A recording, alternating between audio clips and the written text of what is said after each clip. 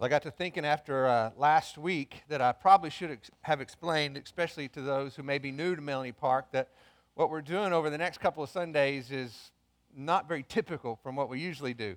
Normally, we're going through a book of the Bible like we did in 1 Corinthians or like we'll do in a few weeks with the one another's. But over the next couple of weeks, it's my hope to share a little bit of what we experienced this summer when we went to Israel, but to try and present it in a way that it's helpful and meaningful to you as a church family. So that's at least my attempt. If you remember last week, we kind of took that 30,000-foot view, that big picture of the Old Testament story. And the main purpose of that was to try and understand how God established the nation of Israel and the specific purpose that He gave to them. Now, here's where we get to the test, right? We did that by talking about 4 people, 3 societies, and a period of silence, right? So let's see if we can remember. I'll give you a hint. The 4 people, AJ, MJ, all right? Who are they? Abraham, Joseph, Moses, and Joshua. Very good. All right, so it started with Abraham, called out of Ur the Chaldeans, and that's important because we saw him as a man just like you and I. Nothing special about him, but God chose him, and He made a promise to him. That promise included a land, a seed, and a blessing. He told him that He would make him a great nation, and that nation would exist in a specific piece of land. And from that people would come a descendant, and through that descendant there would be a blessing for all the families of the earth. I told you and believe this to be true, that promise that God made to Abraham, that unconditional, unilateral promise, is the most significant promise made in the history of the world. And that promise was protected by Joseph. Remember, his brothers sold him into slavery, but he went on to tell them what you intended for harm, God used for good. Because Joseph was raised up within that Egyptian society to a place of influence and power. And he was able to protect his family from a famine that would have certainly killed them. And so Joseph was the person who protected that family, and not only did he provide for them, but they thrived within that protection. And really, it's during this season that they became that great nation. So much so that they became a threat to the Egyptians. And so looking at this nation of Israel and how powerful and numerous they'd become, they said, we've got to control them. And so they made them slaves. And so God brings Moses to deliver the nation of Israel out of that slavery. We all know about the plagues and that miraculous deliverance across the Red Sea. But what we also talked about was how Moses was key in giving them identity as a people of God by providing the instruction of the law and the sacrificial system to set them apart as a unique nation and give them a purpose. Remember what that purpose was? To be a light to the nations, to take the salvation of God to the ends of the earth, is what Isaiah says. Well, Moses led them up to the land. It was Joshua who would lead them into the land. And it was under his leadership that they would occupy that land as God had promised, as that great nation as God had promised. And from there we learned that they fulfilled their purpose and lived happily ever after. That's not what happened. They got into the land, and this is where the 3 societies came into play: anarchy, royalty, and captivity. Anarchy because it says in Scripture that every man did what was right in their own eyes. It's total chaos. If it felt good, you did it. They, instead of being set apart, wanted to be like everybody else. And so they compromised their faith and what God had instructed them to do and became like all the nations around them. So much so that they decided that they wanted a king. Why? Because everybody else had a king. And in doing so, they rejected the rule of God in their life and elected for themselves a worldly king. And over time, that proved to be a major failure because these kings were ruled by selfish pride. And instead of uniting this kingdom that God had provided, this great nation in this land, they divided into a northern and southern kingdom.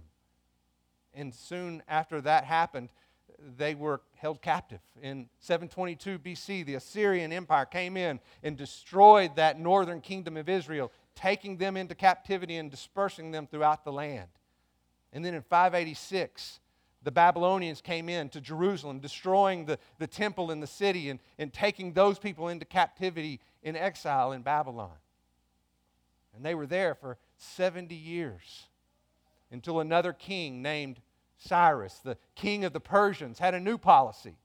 And his policy was to allow the people to go back to their land as long as they asked the God that they served to pray for him in the rule of his empire.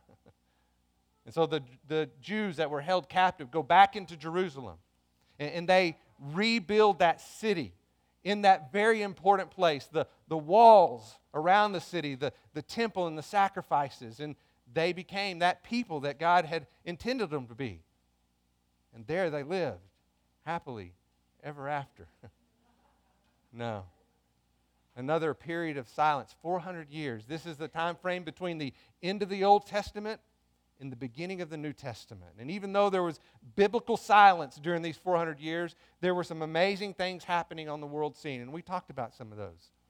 Alexander the Great, who came in and provided that Greek culture and unified this empire, only to be conquered by an even greater empire, the Romans. And they established on what the Greeks had done and built highway systems and commerce that took place throughout their empire. It was magnificent cities that were built under their leadership. And it was in this context that Jesus would come onto the scene. It's important to realize that Israel was not a sovereign nation. They lived as a people, allowed to function in their identity, but under the rule of Rome.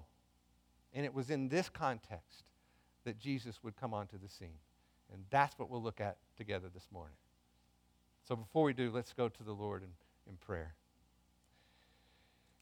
God, as we come to you, we want to just take a moment to realize all the things that you have done, the great things that you have done. You've been so faithful to your promises. You've been so faithful to your people.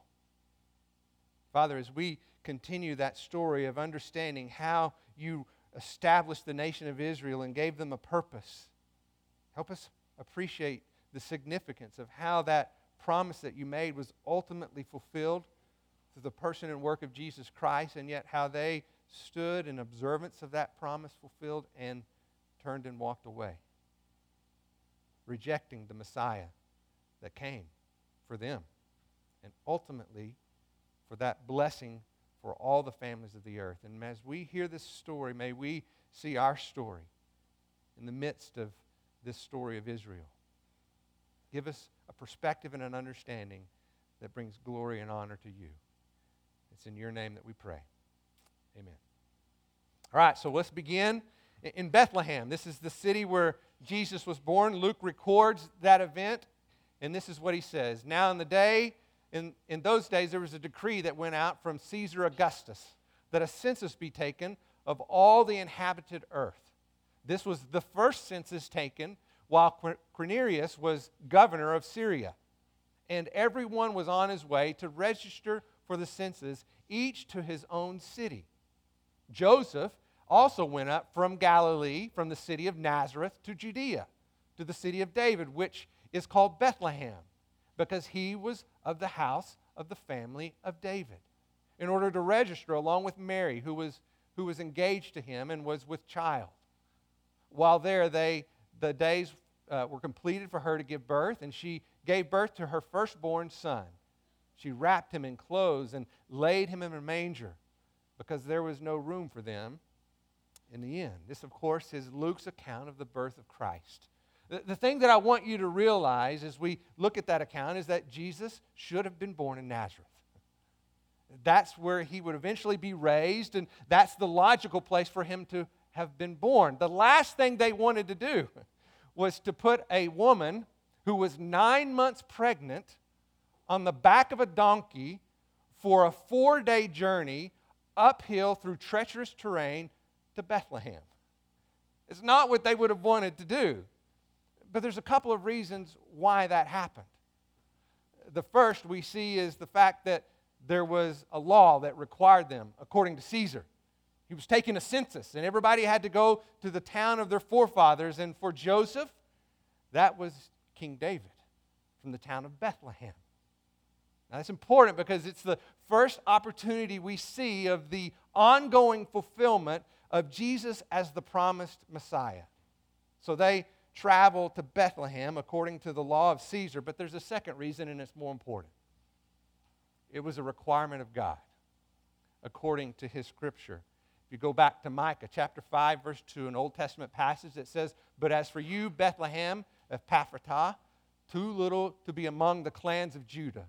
From you, one will go forth from me to be ruler in Israel. His goings forth and from long ago, from days of eternity." So back in the Old Testament, there was this well-known prophecy of the Messiah being born through the house of David in this city of Bethlehem. And they knew this promise. John records an event where they're discussing this reality as they're trying to understand who is Jesus. And this is their discussion. He says, others were saying, this is the Christ. Still others were saying, surely the Christ is not to come from Galilee, is he? They're thinking, this guy's from Nazareth.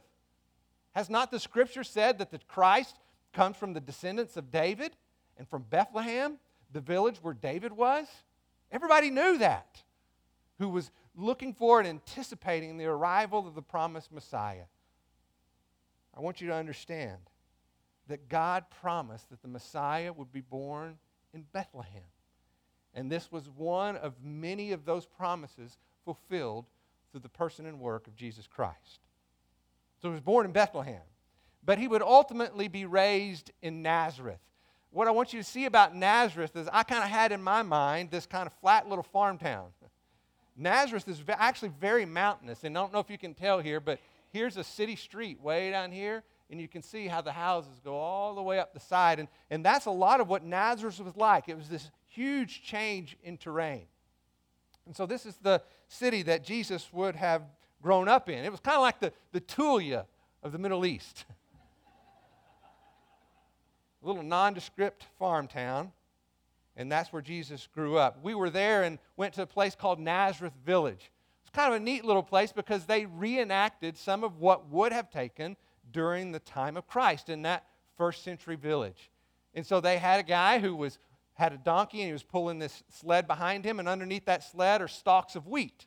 And so he's threshing wheat, knocking the wheat off of those stalks, and then he would come and he would shovel it up in the air so that the wind would blow the chaff away and the wheat would fall to the ground and they'd collect it. And that's how they did it during that first century. We saw other things going on. There was a carpenter who happened to be named Joseph. There was a shepherd, and then somebody who was making wool out of from the sheep, and they would use dyes from plants to give colors to that wool. So these are things that would have happened in that first century time of Christ. So it's not unusual to consider the fact that as Jesus grew up in this town, that this might in fact be where he begins his ministry, and that is true. When it came time for Jesus to begin his teaching ministry, he started in Nazareth. And as would become his custom, he would go to a synagogue that looked similar to this. They're kind of all shaped very much the same, kind of a square, have steps that are actually places where people sit, and then the rabbi or the one teaching would come up to the front. He would stand to read the Torah, the scroll, and then he would sit to teach. And that was how that worked. And so on this particular day, Jesus goes to a synagogue much like this, and Luke records what happened on this day as Jesus begins his ministry in Nazareth. And he came to Nazareth where he had been brought up. And as was his custom, he went to a synagogue on the Sabbath day. And he stood up to read. And the scroll of the prophet Isaiah was given to him. He unrolled the scroll and found the place where it was written, "The Spirit of the Lord is upon me, because he has anointed me to proclaim good news to the poor. He has sent me to proclaim liberty to the captives and recovering of sight to the blind, to set at liberty those who are oppressed, to proclaim the year of the Lord's favor." And he rolled up the scroll, gave it back to the attendant, and sat down. And the eyes of all those in the synagogue were fixed on him. And he began to say to them, "Today, this scripture has been fulfilled in your hearing." what's important to realize about the Jewish tradition is that the Torah was read regularly in the synagogue based on a calendar, much like you and I might read a daily devotional. On a certain day, you read a certain passage, and that's what's true for them. Just so happened, on this particular day, that when Jesus reads the devotional, it's a messianic prophecy. Isn't that ironic?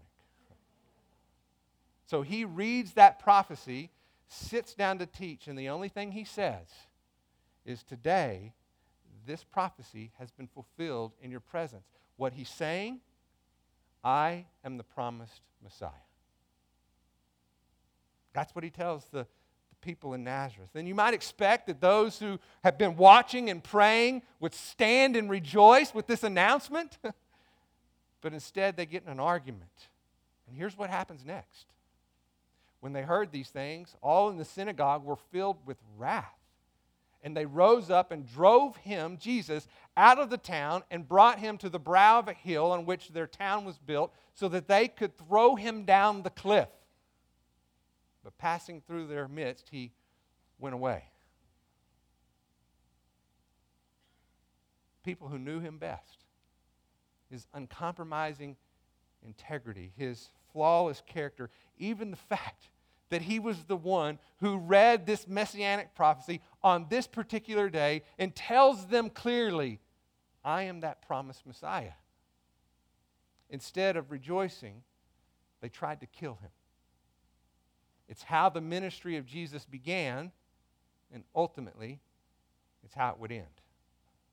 So Jesus, having been rejected in Nazareth, goes to Galilee. You can kind of see the path he would have taken. He's actually going downhill in elevation quite a bit to go from Nazareth to Galilee. This is where I enjoyed my time the most. It's where I felt most comfortable. This is the place of farmers and fishermen, my kind of people. And it was a beautiful place to be. We stayed in Tiberias, which is on the western shore of the Sea of Galilee, and this was the view outside of our window of our hotel. It was an amazing place. On the northern shore of the Sea of Galilee is a very important city known as Capernaum. This is kind of showing you the Sea of Galilee, and if you'll look at that bunch of trees, that's where this city of Capernaum is located. What's important about Capernaum is that this was kind of the headquarters of Jesus' ministry, and much of the ruins of that city still remain. So what you're looking at here are actual stones from houses and streets during the first century and the time of Christ, still standing in this city today.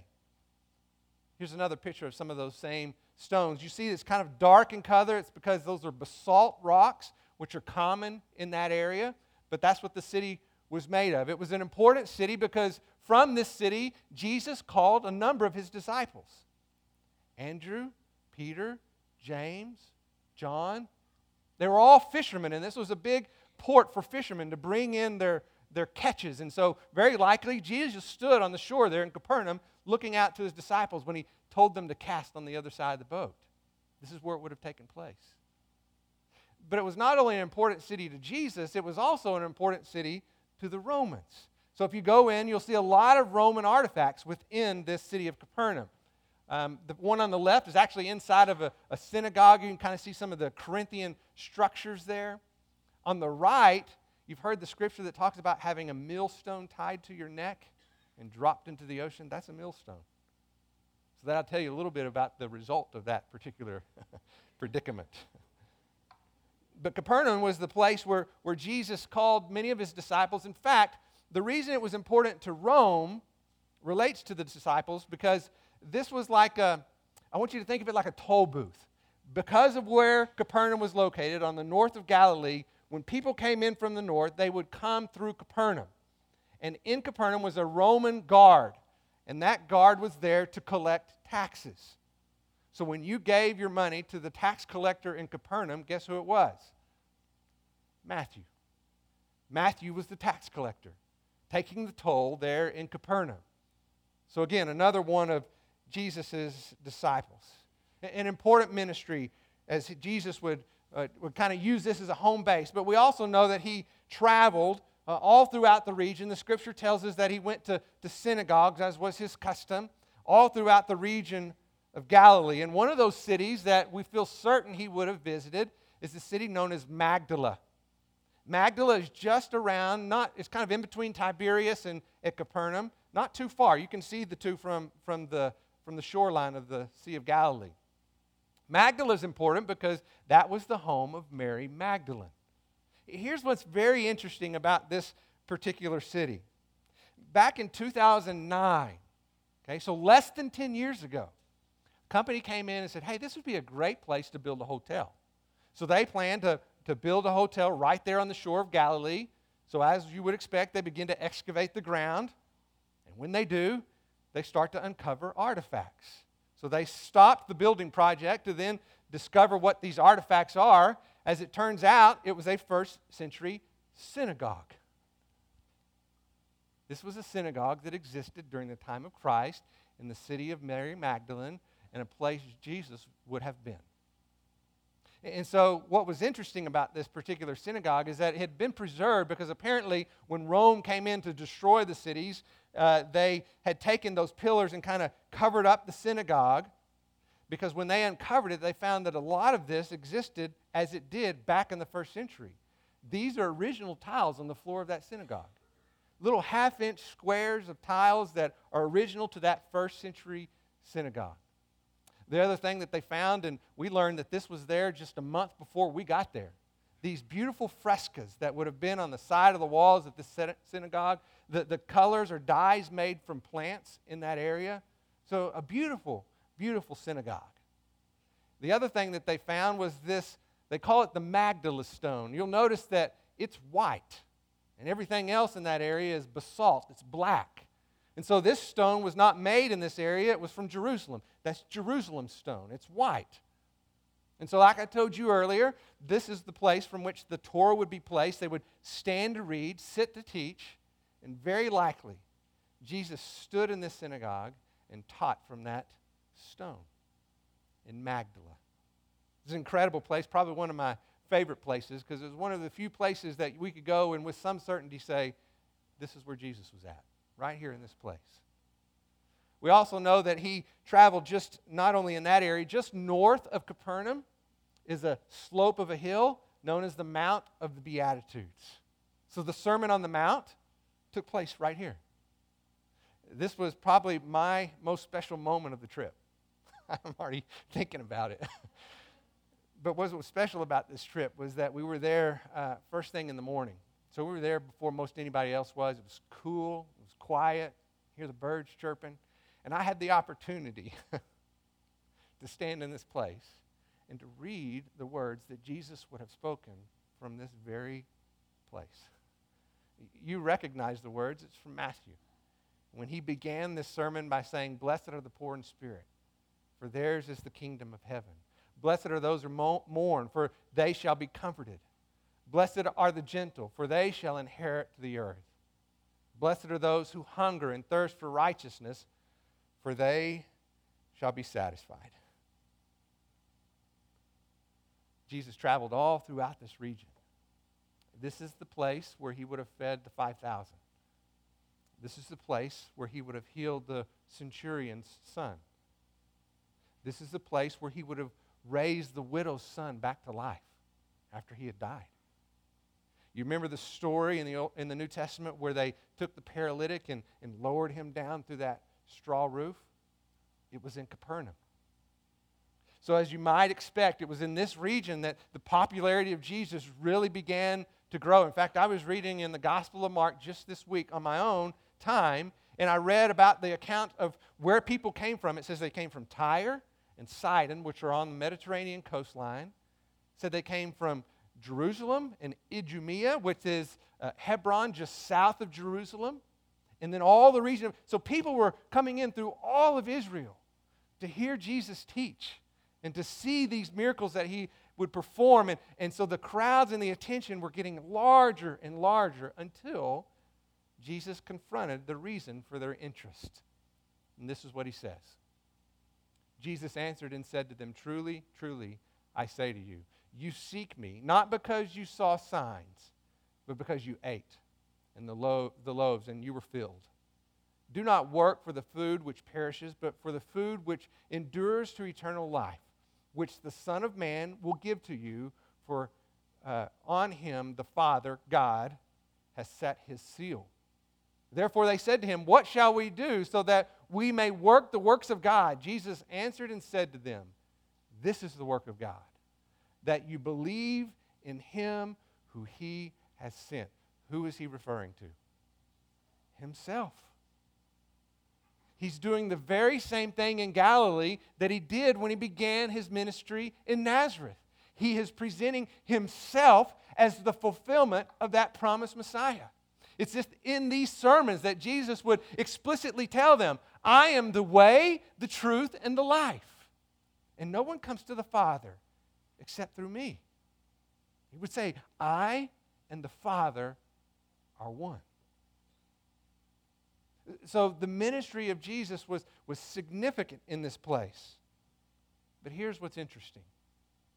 They could accept the evidence of his miraculous power, but they were unwilling to accept that he was the promised Messiah.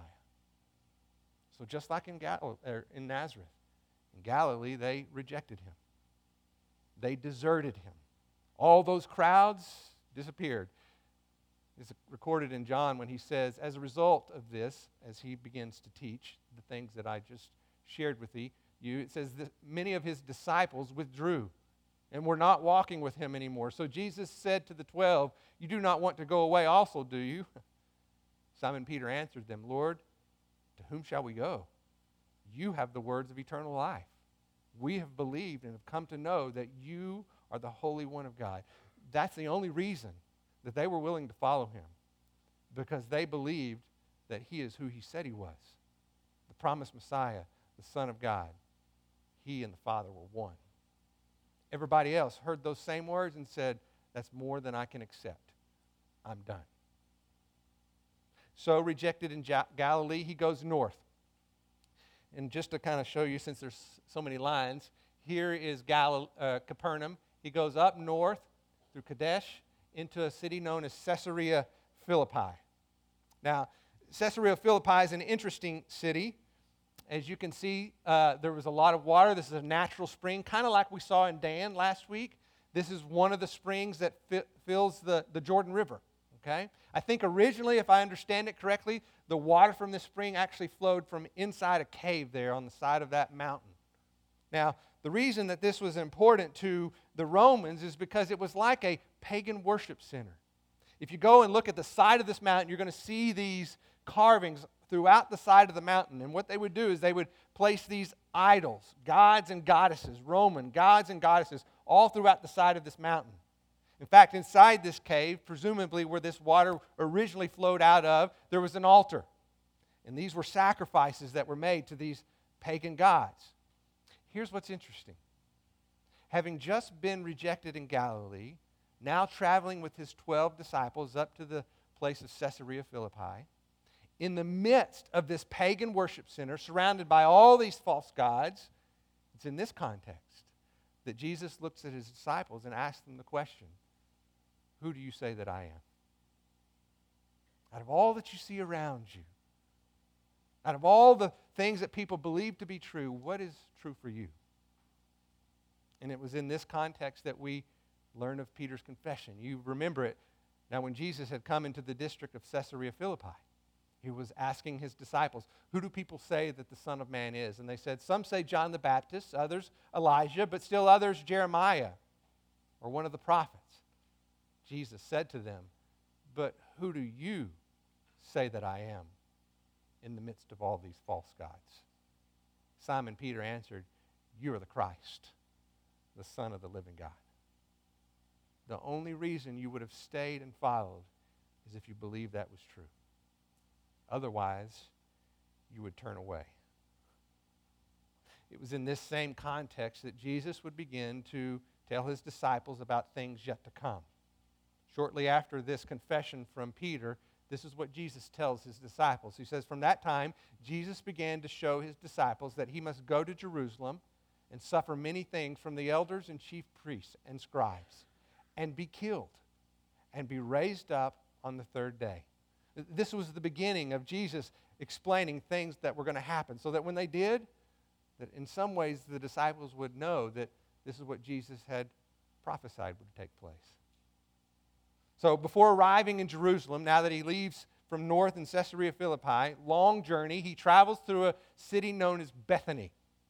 Anybody think of anything that was important in Bethany? Mary and Martha and their brother Lazarus. So this is the raising of Lazarus. Now, before we think about that, I want to remind you that this is not the first time that Jesus would have raised someone from the dead. I already told you about the widow's son. There was Jairus' daughter. So at least on 2 occasions, he had raised somebody from the dead, but this time was unique. Here you'll see the path that he would have taken as he leaves Caesarea Philippi, travels to the city of Bethany, which is, where am I? Right here, down on the bottom, before going into Jerusalem.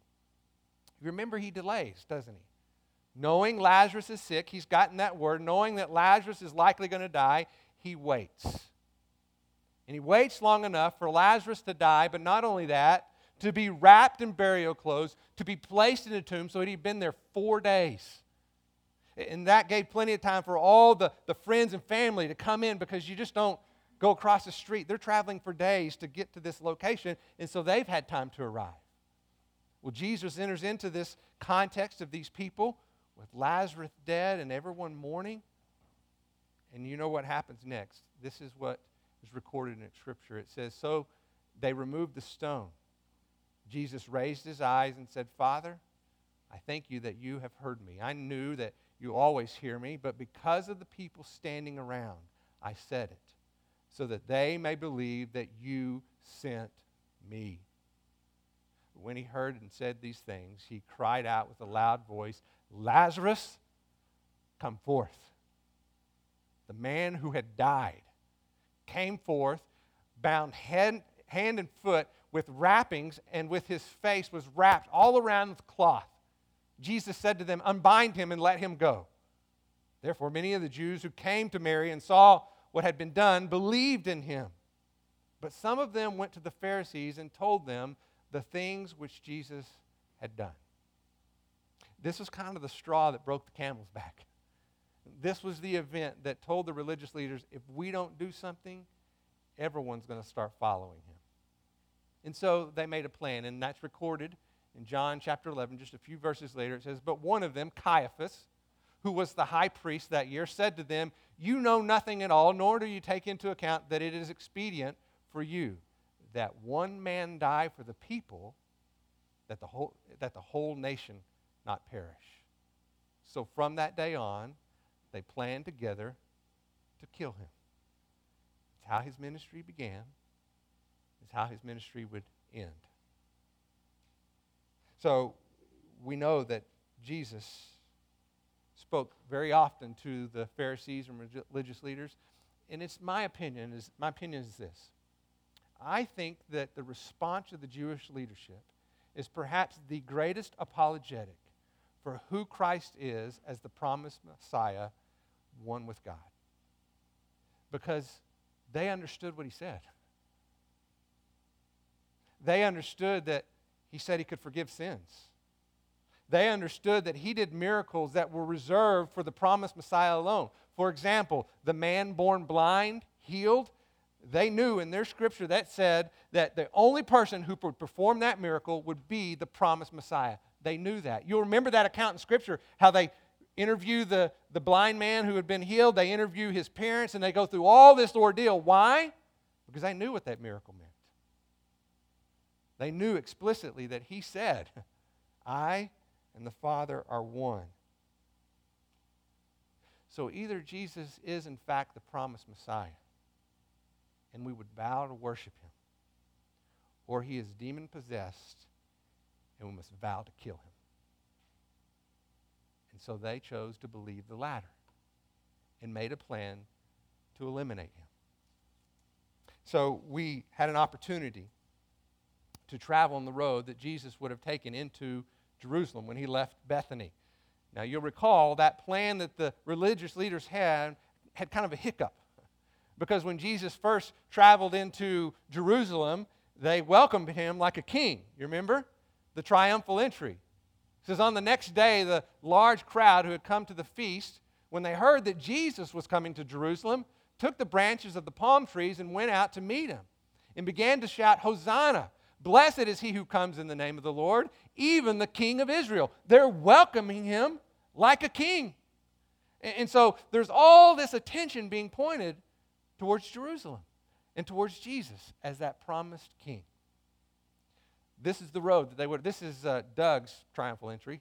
You can see him underneath the bougainvillea there, Doug Kennedy.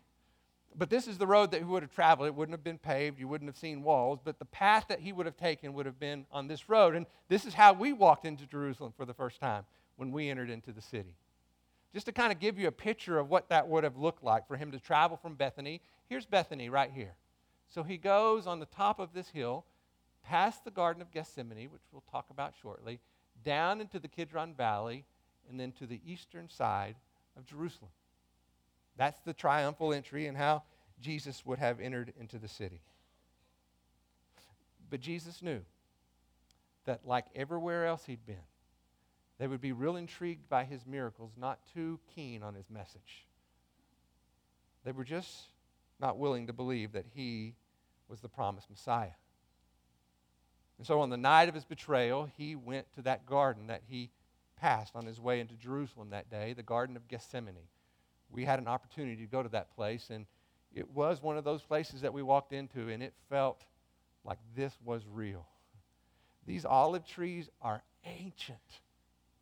No telling how old they are. They really don't know because they don't really die. If you look closely, you'll see they kind of just sprout new branches out of this very ancient root system.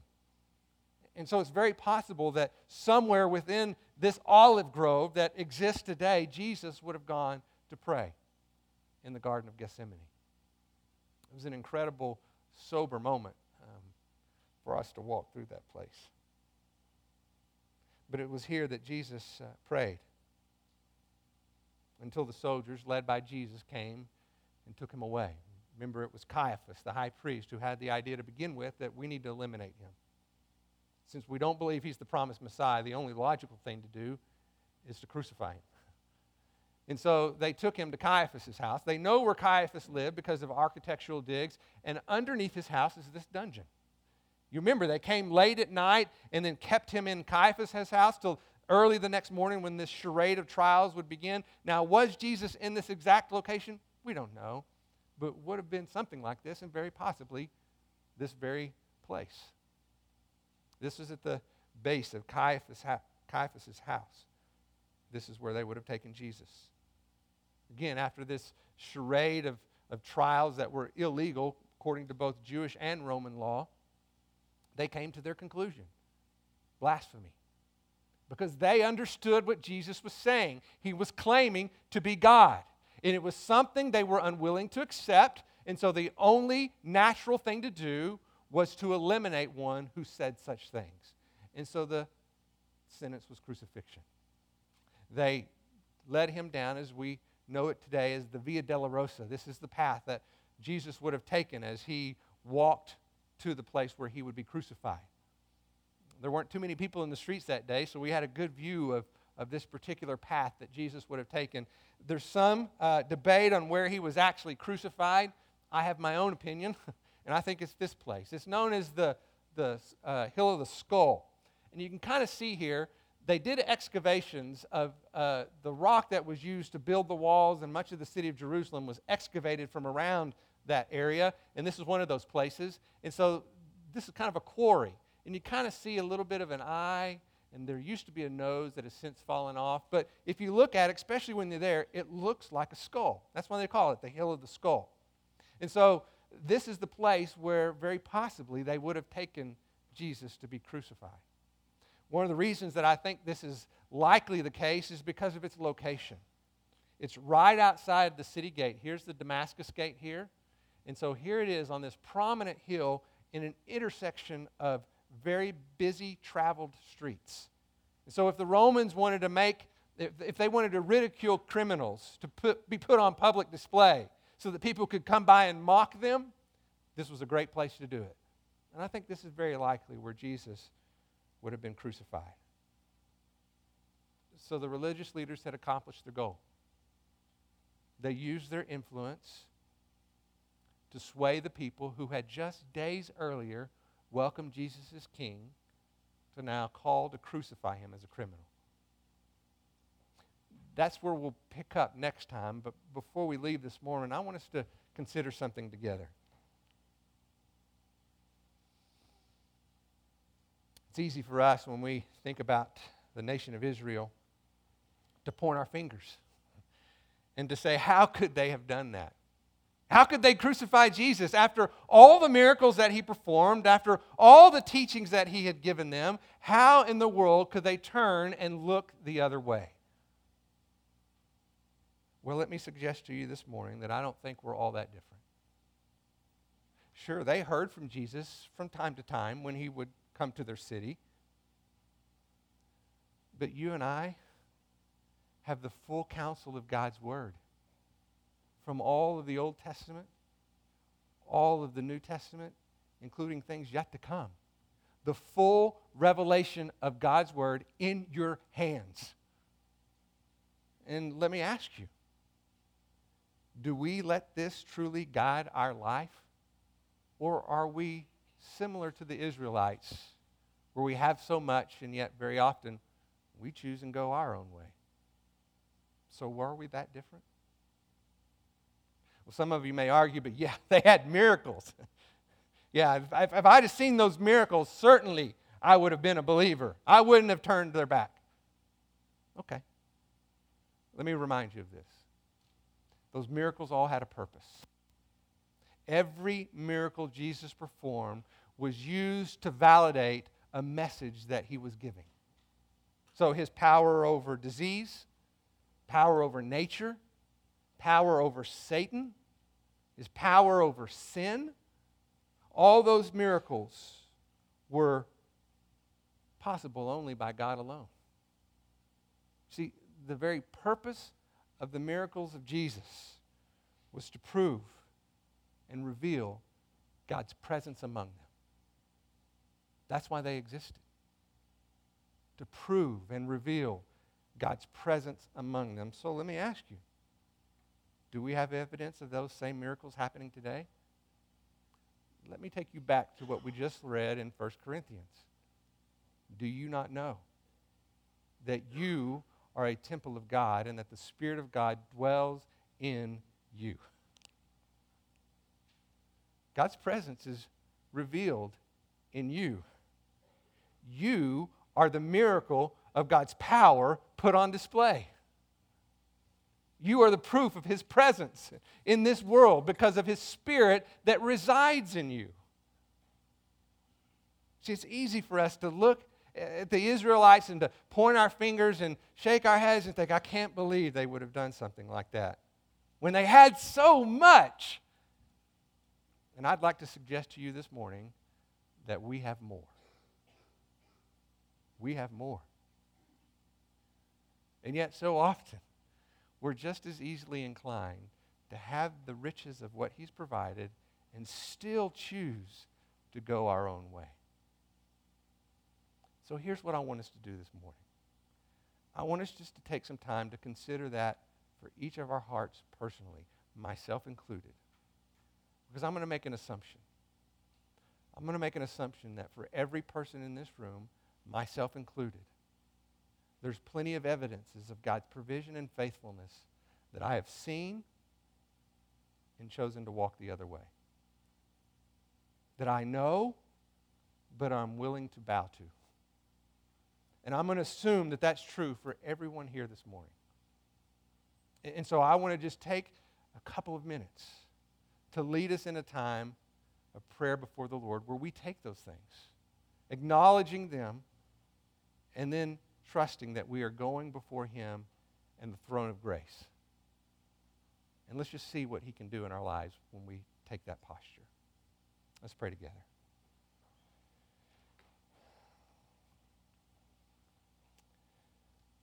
Father, it's easy to look at this story of how you so faithfully fulfilled your promise, so repeatedly presenting yourself through the person and work of Christ as the promised Messiah, the fulfillment to bless all the families of the earth. through him. We see that being played out in Scripture and all the evidences of that truth, and we can easily look at the Israelites and point our fingers at how shameful it is for them to have seen so much and yet chosen to do their own thing. And this morning we're going to confess together as the people of God that we have done the same. You have been faithful to the promises of your provision. You are the way, the truth, and the life. You've made your presence known through the Spirit that resides in your people, in this world. So, Father, we want to confess that selfish rejection in the midst of your faithful provision, of going our own way, justifying our own opinion, trying to find life outside of you. I have to believe that even this morning there are those who are in a dark place. And I want to invite them on your behalf to come to the light, to be honest, to be sincere, and to be humble. To recognize, as they've surely experienced, that that path away from you is a path of destruction. It destroys relationships. It destroys identity and who we are. It destroys everything that you've created us to be, because that's what the enemy wants to do. Steal, kill, and destroy. I pray this morning that they see that a path towards you leads to redemption. That it is taking something that was wrong and making it right. Paying for something with a great price. And that's what you've done when you've redeemed us. This morning, I know that each person here, as they examine their own heart, they have a choice. A choice to turn and walk away and follow a path that leads to destruction, or to choose to walk towards you, to bow before you, and to find redemption. God, you oppose the proud. You give grace to the humble. And I pray this morning that this room is filled with humble people who recognize your faithful love, your mercies that are new every morning, and that a broken and contrite heart you have never, nor will you ever refuse.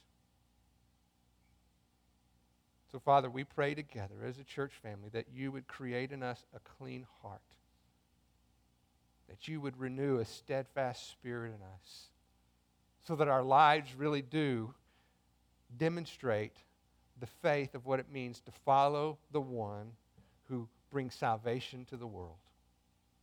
And that it would so radically change our life that we would live in a way that we fulfill what you ultimately intended for your people to begin with.